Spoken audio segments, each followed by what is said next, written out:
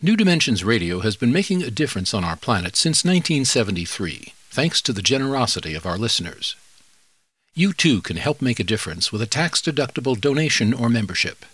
Please visit our website, newdimensions.org, and just click the Donate button. We at New Dimensions thank you for your support.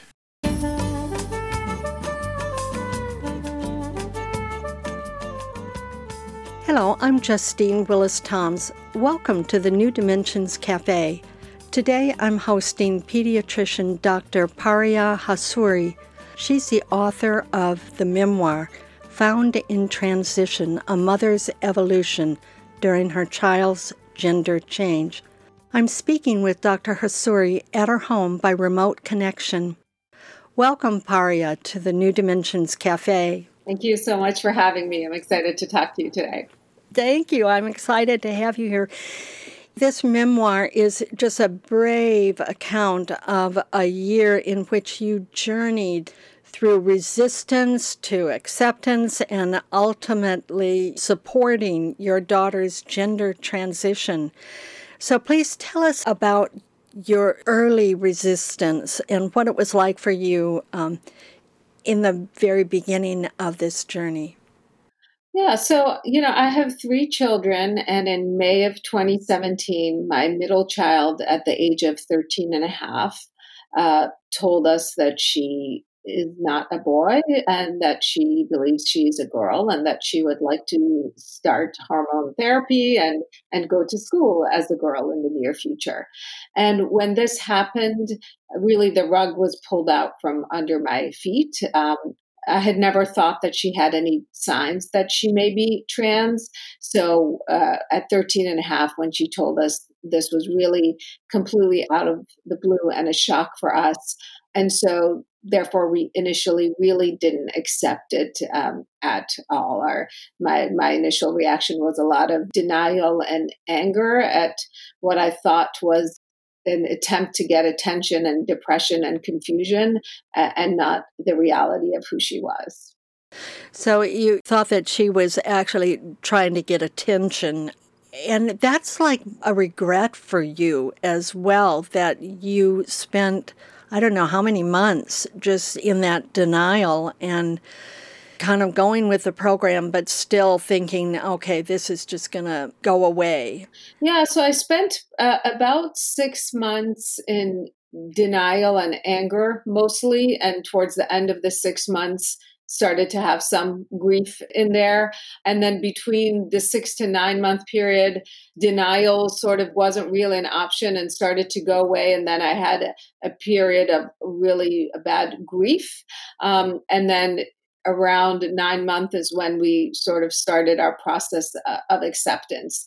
And I have a lot of regret over that 6 to 9 month period that I was in all that, denial and anger and grief and all of those things, mixed in together. Because I think, during that time, I delayed getting her the appropriate care. I mean, I did get her a therapist right away, but I would resist sort of what the therapist, was telling me. I was going through the motions, but not really supporting her. Have you forgiven yourself? I think I've mostly forgiven myself, not 100%. Certainly Ava has forgiven me long ago. She forgave me. And I think I've mostly forgiven myself. I mean, it is really a shock when something like this happens to you. But I just think I handled it, even though it was a shock, I handled it poorly. I should have handled it better. I know that at some point during all of this, you started running. And in fact, you did some marathons and started to take care of yourself. And this just takes me to, where are you now and what have you learned about yourself through this whole process? I've learned a lot about myself. Right now, I'm in a much, much better place. I mean, really, right now, I'm in the best place I've ever been. I think what I've really learned is that you should never underestimate your own capacity to evolve, there's been no other experience in my life that has made me grow this much as a person. So, I've gone from not just accepting my daughter, but really, embracing this whole experience, feeling very lucky and privileged that she did come out to us in her teen years and didn't wait until she was an adult to do it, on her own or alone, and that I could, walk with her through this process, and really had to face my own insecurities and fears from the past and put those behind me as well, and grow up as a person in that way.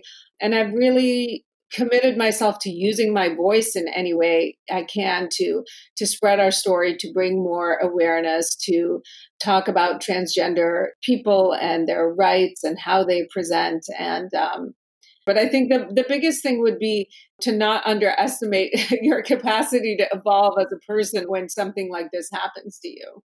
I'm also wondering, as a medical doctor, as a pediatrician, was there anything in your training that prepared you for this? There really wasn't. I did my pediatric residency in the late 90s, early 2000s, and we did not get any training whatsoever on transgender kids or just gender. I don't think they ever used the word, gender, maybe. And then, I've been in practice for 20 years, so you would think that in 20 years things have changed, but really things have only changed a little bit in the last year or two.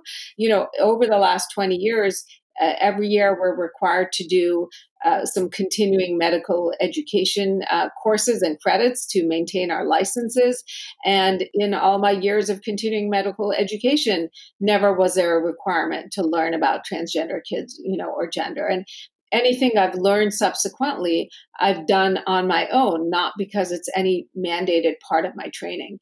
But I really think that this should be mandatory for all primary care pediatricians, pediatricians, internal medicine doctors, family practitioners. Learning about transgender health care should be mandatory for all primary care physicians.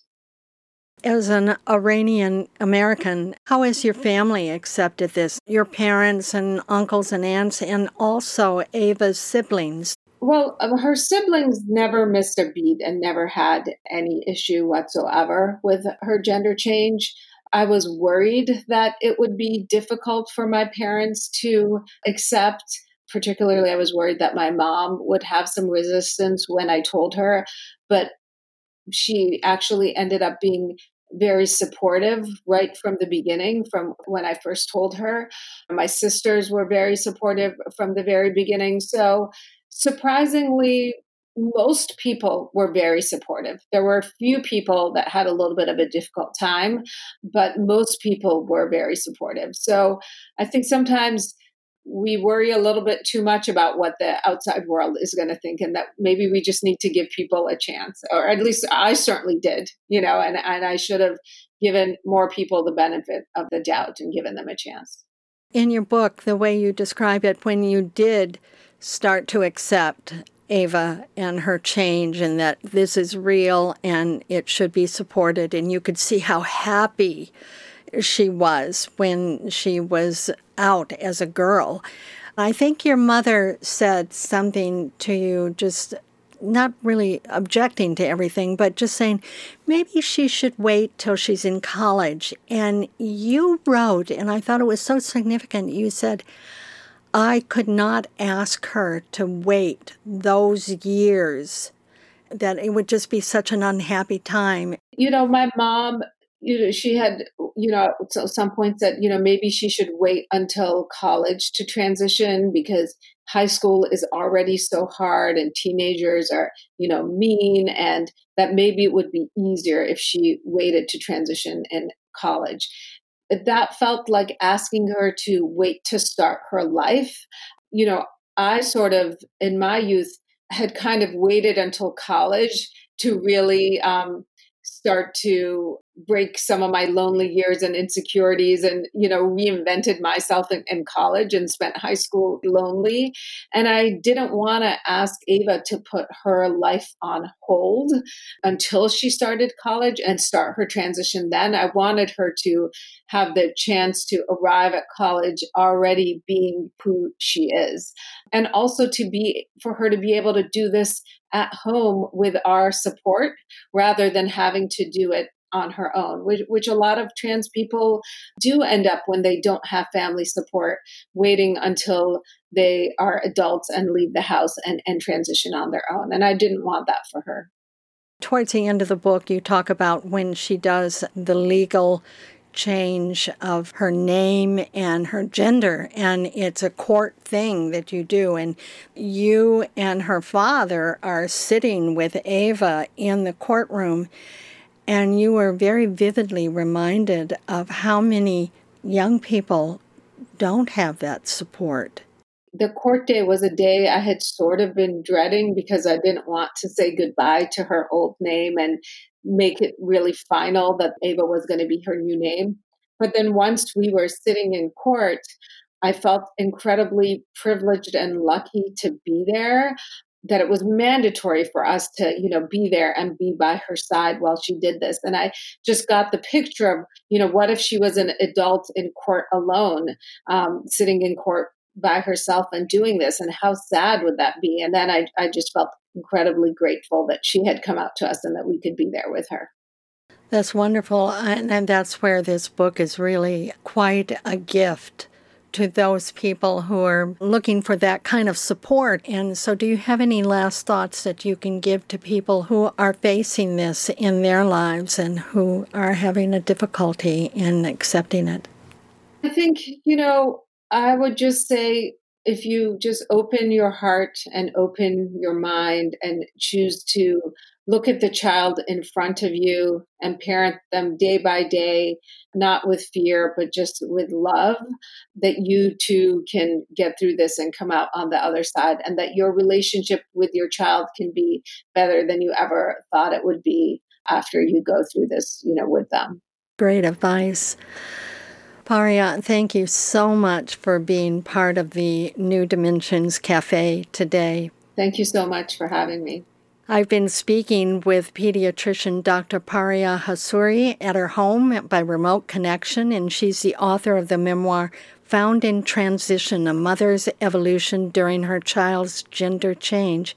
If you want to learn more about her work as a transgender rights activist, her blogs, and her other writings, go to pariahassouri.com, and she spells her name Paria Hassouri. That's pariahassouri.com. Or you can get there through the New Dimensions website, newdimensions.org. I'm Justine Willis-Toms. I want to thank you for joining us at the New Dimensions Cafe, and I invite you, please do join us again. You've been listening to the New Dimensions Cafe.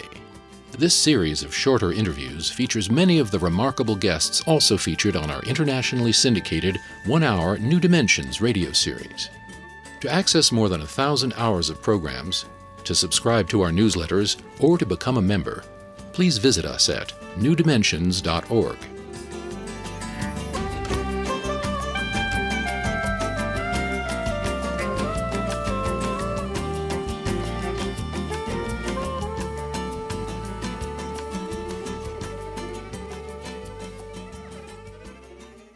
New Dimensions Radio has been making a difference on our planet since 1973, thanks to the generosity of our listeners.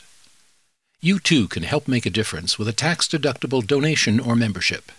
Please visit our website, newdimensions.org, and just click the Donate button. We at New Dimensions thank you for your support.